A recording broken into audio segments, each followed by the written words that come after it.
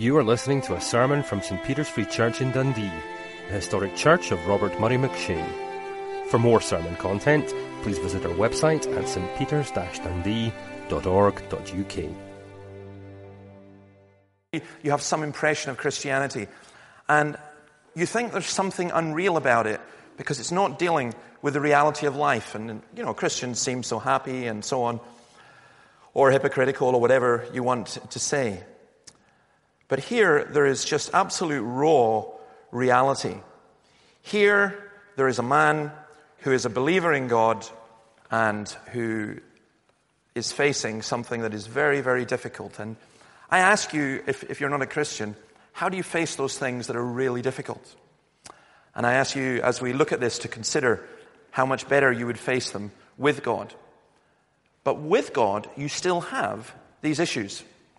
So here's the psalmist, David, and he is crying out to God, and he's crying out really quite extraordinary, bold directness in prayer. He's basically saying, listen to me. Now, when do you say that to anybody? If you're in my position like a preacher, I'm saying right now, listen to me. You know, pay attention. You're a teacher, listen to me. You're a parent, you say to your child, listen to me. But where else would you say that? When you're addressing God? Why would you say, listen to me? Because you're absolutely desperate. Because it's not a command, but it is a plea. And because, like the psalmist here, he has real troubled thoughts. He says, I have troubled thoughts. Now, again, some of you are Christians, and maybe you're relatively new, and you think, well, I don't have troubled thoughts. My Christianity is okay. I'm doing well. I love Jesus. Jesus loves me. Love coming to church. Love my life. Everything's going great. Well, God bless you, and may you be prepared for when it's not like that. Because sometimes you will have troubled thoughts. And one of the most troubling thoughts you will have is, why am I having these thoughts? Why are these things occurring? There must be something wrong with me. I can't really be that much of a Christian. God must be punishing me. Maybe God's not there. You have the most awkward thoughts and awful thoughts. And David says he has them because of the stares of the wicked. And I'm reluctant with David Zadok here and Will being here and some of the rest of you who are Hebrew experts. I'm reluctant to say what the original Hebrew says, but it does say this, and they will confirm it at some point or correct me afterwards, and I will be apologizing. But I'm told that the original Hebrew carries this idea of the stares. It's pressure placed upon people. It's like the look that you get sometimes if you're a husband or a wife, and you're round the dinner table, and you're talking away, and you're just yakking a wee bit too much or something, and there's that look that only you know, but boy, that is as much pressure as if your arm was being twisted up your back, and you're being told, shut up, you know, or that you give to the kids. You know, the look as they're piling on the food from the plate, and you have to give them the message, you know, FHB, family hold back. You know, and you're looking at them, giving them that FHB look. And make sure the guests get it first, without actually having to say it. Well, here, it's this idea of a stare that creates enormous pressure. And he's got pressures from, as he says, from the voice of the enemy at the stares of the wicked. They're bringing down suffering upon him. He's really struggling. And he goes on, my heart is in anguish within me. The terrors of death assail me. Fear and trembling have beset me. Horror has overwhelmed me. That's the Christian life. I thought it was, now I am happy all the day. I thought it was, I feel the deep love and the deep peace of Jesus. How do I have a heart which, in the strongest of language, is writhing in pain? It's as though you're in physical pain and you're bent over in physical pain. But here, emotional. Here, mental. And he's saying, I am writhing. I'm terrified. The horrors, the terrors of death assail me. Fear and trembling have beset me. You ever been that afraid? That you shake because you're so afraid? Have you ever had the horror and the blackness come upon you? And then, as a Christian, It's even worse because when that happened, you go, that shouldn't happen to me. I'm a believer. I've got Jesus. This is not right. Well, you're in good company because David and Paul and Jesus experienced all of this. Calvin says this, we are all good soldiers so long as things go well with us. But when brought to close combat, our weakness is apparent. It's dead easy to be a Christian when things are going well, when things are tough, when things are hard in every single way. Calvin is right. Then our weakness becomes apparent. And so what do we want? I said, oh, that I had the wings of a dove. I would fly away and be at rest. I would flee far away and stay in the desert. I would hurry to my place of shelter, far from the tempest and storm. Again, have you ever been in that position, or are you even in it now, that you wake up in the morning and you think, I just don't want to go out and face these people. I can't even face my own family. I can't face my work. I can't face life. I just want to get away. It's interesting that we have this idea of holidays as being getting away. But some people get to that position where they just want to get away altogether. To get some rest. To get some shelter from the storm. I do think that the Rolling Stones' Gimme Shelter is, for those of us who are of a certain age, very indicative of the late 1960s and early 1970s. I'm reading Keith Richards' autobiography just now, and he talks about how everything was going really great for the Stones until about 1968, and all the combination of the drugs, and they were kind of, into free love and so on, and then it all went wrong. Murder at a concert, group falling apart, lots of troubles and difficulties. And he wrote a song, the song Gimme Shelter, and it's a kind of menacing song, but a song for mercy and help as well. Oh, a storm is threatening my very life today. If I don't get some shelter, I'm going to fade away. The flood is threatening my very life today. Gimme shelter, or I'll fade away. And I think there are a huge number of people in our world who need that shelter. And he uses this lovely idea, the psalmist uses this lovely idea of the dove. Why the dove? Because the dove is defenseless in the desert against the hawks. But it's fast. And all that it can do is speed away. And David is saying, I just want out of here. I just want to get away. I want to get away from this storm. I want to get away from this whirlwind. Well, we'll see why that is in a moment. We're going to sing these verses just now. We're going to sing Psalm 55, verses 1 to 8. We're going to sing it a cappella, and John is going to lead us, and the tune will be christened. Oh God, please listen to my prayer. Do not ignore my plea. We come on now to verse 9, where he begins to list some of the pressures and difficulties that he is under. Confuse the wicked, O Lord, confound their speech, for I see violence and strife in the city. Day and night they prowl about on its walls. Malice and abuse are within it. Destructive forces are at work in the city. Threats and lies never leave its streets. Violence, strife, destructive forces. We maybe don't have these extremes. But imagine you're a Christian in Pakistan today and you watch the picture of the woman stoned to death outside a courtroom. Unbelievable. Or the woman in Sudan who's forced to give birth with her feet in shackles, with a death sentence over her, because she's a Christian and she refuses to return from her apostasy to Islam. Such horrendous violence. But there's violence in this city too. There are people last night who will have been beaten by their parents. There are women who will be horrendously abused by their husbands. There are people, old people, who live in fear because of violence and destructiveness. There are people who maybe don't use physical force, but their words destroy all the time. And David was aware of that. He was aware of every time he built something up, it was being destroyed. He goes on, if an enemy were insulting me, I could endure it. If a foe were raising himself against me, I could hide from him. But it is you, a man like myself, my companion, my close friend, with whom I once enjoyed sweet fellowship as we walked with the throng at the house of God. He prays that the wicked would be confused, that their communication would be confounded. And he sees that because he knows that within God's people, within the church, that happens. He knows that when there are splits and divisions, it creates so much harm and difficulty.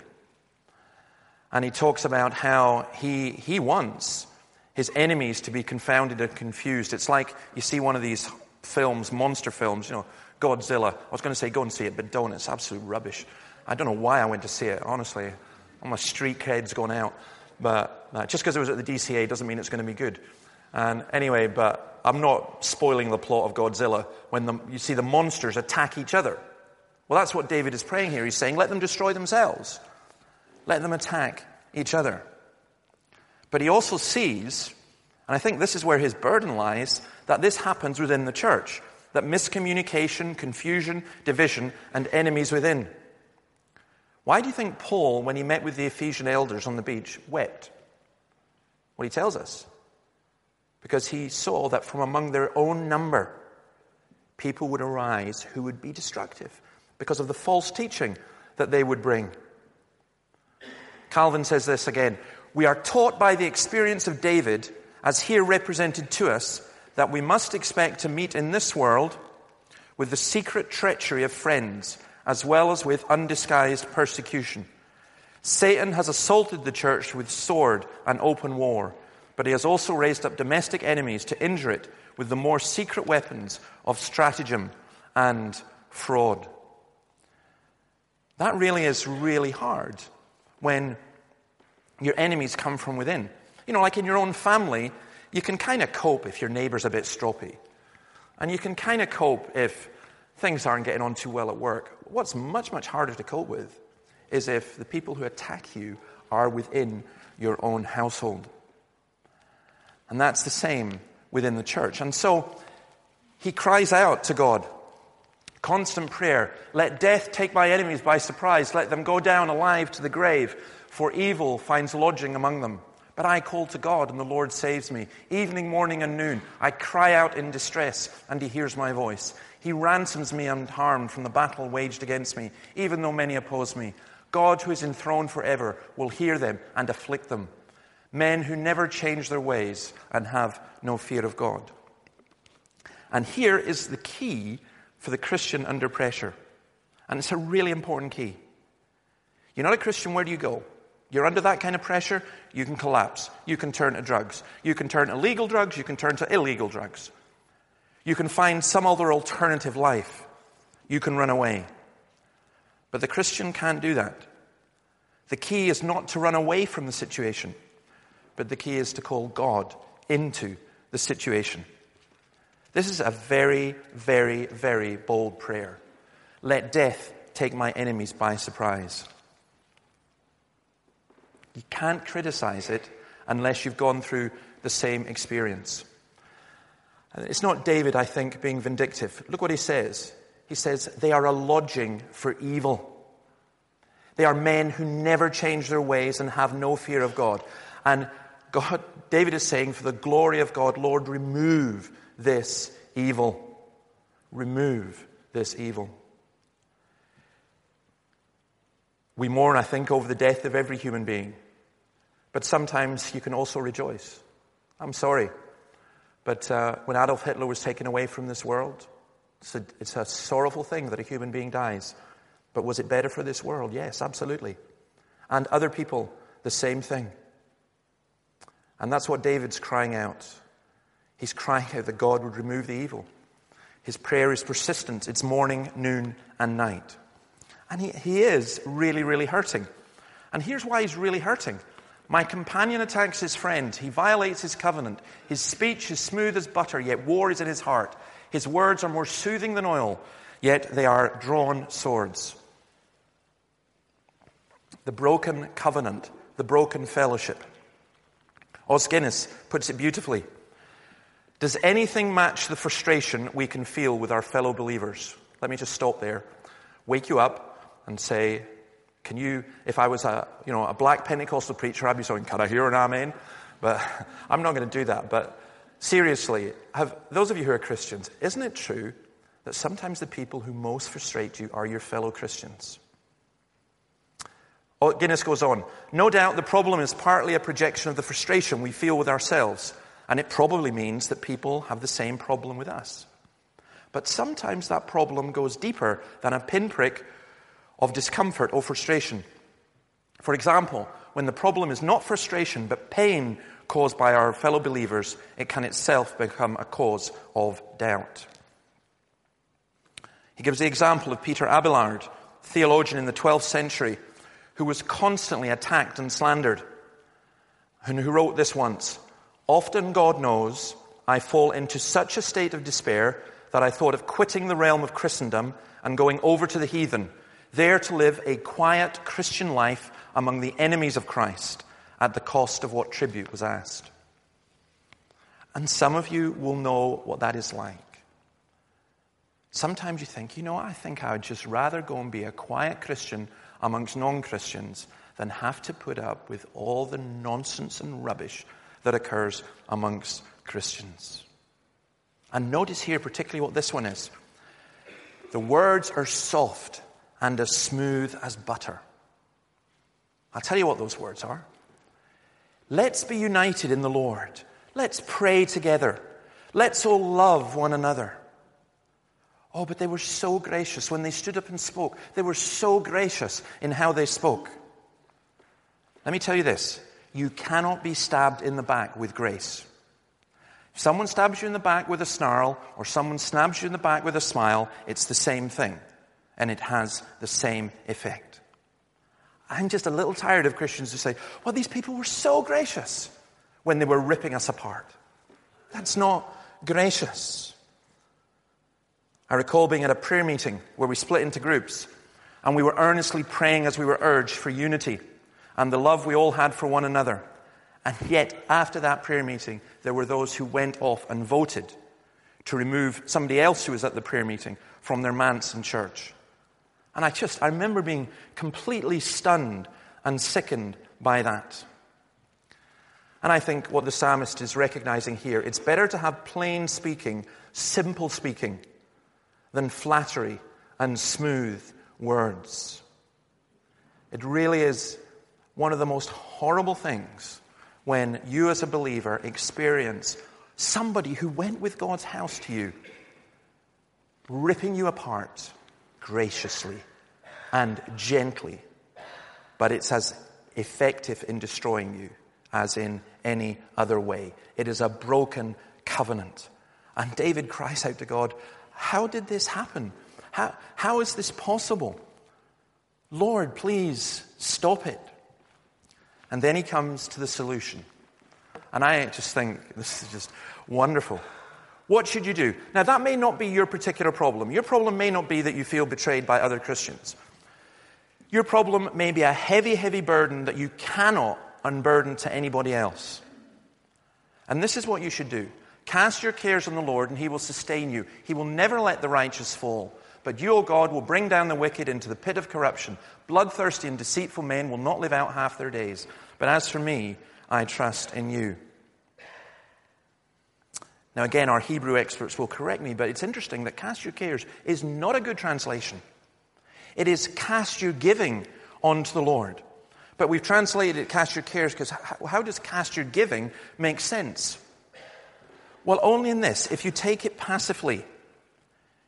It's not what you want to give, but what you want to be given. You're asking for God to provide for you, and you are totally perplexed. Why are you not giving me health? Why are you not giving me wholeness? Why am I being given all these problems and all these difficulties and all these doubts and all these fears? And the more I have them, The more I feel them, the deeper they seem to go. And what is being told here is, it's not even cast. It's this idea of pick up your givings, pick up all that you've been given, and throw it onto the back of the cart. Throw it onto the Lord. Pray in a sure and certain confidence that God will supply all your needs, that He is Jehovah Jireh, our provider. Now here's the interesting thing. What does He say that God will do? He doesn't say that God will remove your burden. This is really important. It's not that you take the burden off your shoulder and you say, here, Lord, it's yours, you carry it, and after that, that's no problem for you. Because I tell you what's wrong with saying that. One, I don't think it's biblical. But two, if you're burdened, you then think, well, I haven't cast my burdens on the Lord properly. There must be something wrong with me. And you just added another burden. You've just poured petrol onto the fire. But instead, what the psalmist is saying I think is really profound. He's saying God may not remove the burden, but He will sustain you. He will help you. He will carry you. Above all, He won't let you fall. The wicked will be brought down. Oh yes, that's why He puts that bit there. They will be brought down. Johnny Cash, God's going to cut you down. You can run on for a long time, but sooner or later, God will cut you down. And what's being said here is, to the believer who is incredibly burdened, who is ripped apart, who's not sure what's happening, who doesn't feel all this peace and love that other people are singing about, God is saying, throw it onto me, and I will sustain you. I will keep you in this. I will protect you. You will not be cut down. You will not fall. The paradox here is, if you're not a believer, or if you're a believer who refuses to do that, I think you will be cut down. You're not going to go on forever. You're not going to live on in your own strength. You're not going to carry on without difficulties and problems. And I think it's a wonderful thing that we can go to God and we can say, I am afraid, I am trembling, I am confused, I am hurt, I am wounded, I've been betrayed, my head's in a mess, my heart's in a mess, my body's not healthy. Whatever it is, we can go to the Lord, and the Lord doesn't say, you're damaged, get out of here. Sometimes we like to speak of people as they're a very damaged person. I've got news for you. I am a damaged person, and so are you. Just some of us hide it a bit better than others. Maybe some are more damaged than others. But in God's eyes, all of us are damaged people. And when we come to God, He doesn't say, go away until it's sorted. He says, come to me, all you who are weary and heavy laden, and I will give you rest. So you don't fly away to a monastery. You don't fly away up into the highlands. You don't fly away into another situation. You don't fly away from that broken marriage to another one. You don't fly away. What you do is you fly to Jesus. And there is something really quite extraordinary. Jesus knows what this psalm is. He experienced it. Luke 22, while He was still speaking, a crowd came up, and a man who was called Judas, one of the 12, was leading them. He approached Jesus to kiss Him. But Jesus asked him, Judas, are you betraying the Son of Man with a kiss? What a nice, gracious, loving gesture. Jesus, let me kiss you. This is not somebody being angry at Jesus and shouting at Jesus. This is someone betraying Jesus with a kiss. I've seen it so many times. People who use all the holy language, all the sanctified talk, all the gracious, smooth as butter words, and they betray Jesus with a kiss. And Jesus knew what it was like to go through that. And why is that important? Because He is the dove. If I had the wings of a dove, I would fly away. But in the Old Testament sacrificial system, there was a dove that was sacrificed. And when Jesus was baptized, it was a dove that came down, symbolizing the Holy Spirit. And instead of getting the wings of the dove, We get, if you like, the sacrifice of Jesus to cleanse us and to forgive us, and we get the dove, the Holy Spirit, to protect us and to cleanse us and to sustain us in the midst of the most fearful drought and the most fearful storm. Because verse 18 says this, He ransoms me unharmed. When we take this bread and this wine, we're saying His body was broken so that I would be healed. And His blood was poured out so that I would be forgiven. I am ransomed. I am healed. I am restored. I am forgiven. So you have a choice. All of you are going to face difficulties. Maybe some of you are facing them just now. And you can run away, or you can counter ceaseless opposition by ceaseless prayer and trusting in the Lord. This verse is quoted in the New Testament, this psalm. Peter addressing particularly the elders, telling them not to lord it over, the young men telling them not to be proud. He says this, Humble yourselves therefore under God's mighty hand, that He may lift you up in due time. And by the way, He always will. If you're down just now, God will lift you up. Cast all your anxiety on Him because He cares for you. Be self-controlled and alert. Your enemy, the devil, prowls around like a roaring lion looking for someone to devour. Resist him, standing firm in the faith, because you know that your brothers throughout the world are undergoing the same kind of sufferings. And the God of all grace, who called you to His eternal glory in Christ, after you have suffered a little while, will Himself restore you and make you strong, firm, and steadfast. To Him be the power forever and ever. Amen. We call communion a sacrament. In the old language, we call it a strengthening ordinance. When you take communion as a believer, Christ is feeding you. You are feeding on Christ. And He's strengthening you, and He's restoring you. And He's saying, Here, I give you this. Give me. Give me what you have got. Give me what you're suffering with. The fear and the trembling and the confusion and the doubt and the darkness. Give it to me. I'm not waiting to receive all your good stuff. Give me that, and I give you my strength, my beauty, my light. It's a wonderful and a great exchange.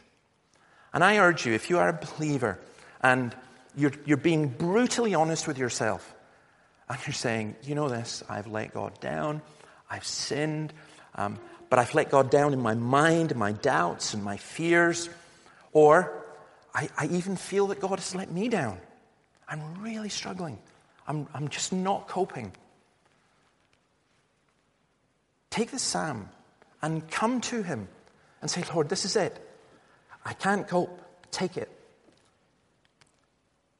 And such is the beauty and the love of Jesus Christ and the incredible grace of Jesus Christ that never ever exhausts itself. That what He does, He says, yeah, that's mine. I'll take it. Here you go. I will feed you and I will strengthen you. God gives grace to the humble. Don't fake humility. Humility is just coming and saying, Lord, I can't handle this. And He's there for you. That's what He's doing just now. Feeding you from His word. Feeding you through the sacrament of the Lord's Supper. And again, those of you who are not believers, I have one simple question for you. How do you cope? I have no idea how you cope. How do you cope? I couldn't cope if I didn't have Christ. How do you cope? And if you're saying, well, I don't really, I'm saying to you, come to Jesus, all you who are weary and heavy laden, and He will give you rest. Let's pray. Lord, thank you for your word, and thank you for its beauty, and thank you for all you have granted to us, and help us as we continue to feed upon what you give. In your name, amen.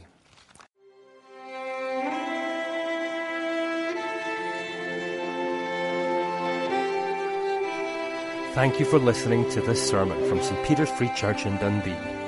If you found this sermon has been helpful to you, please help us to continue building up and assisting the people of God.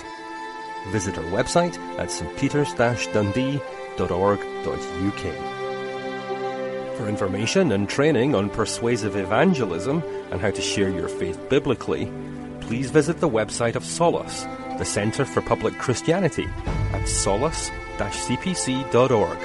Once again, that website address is solas-cpc.org. Thanks for listening.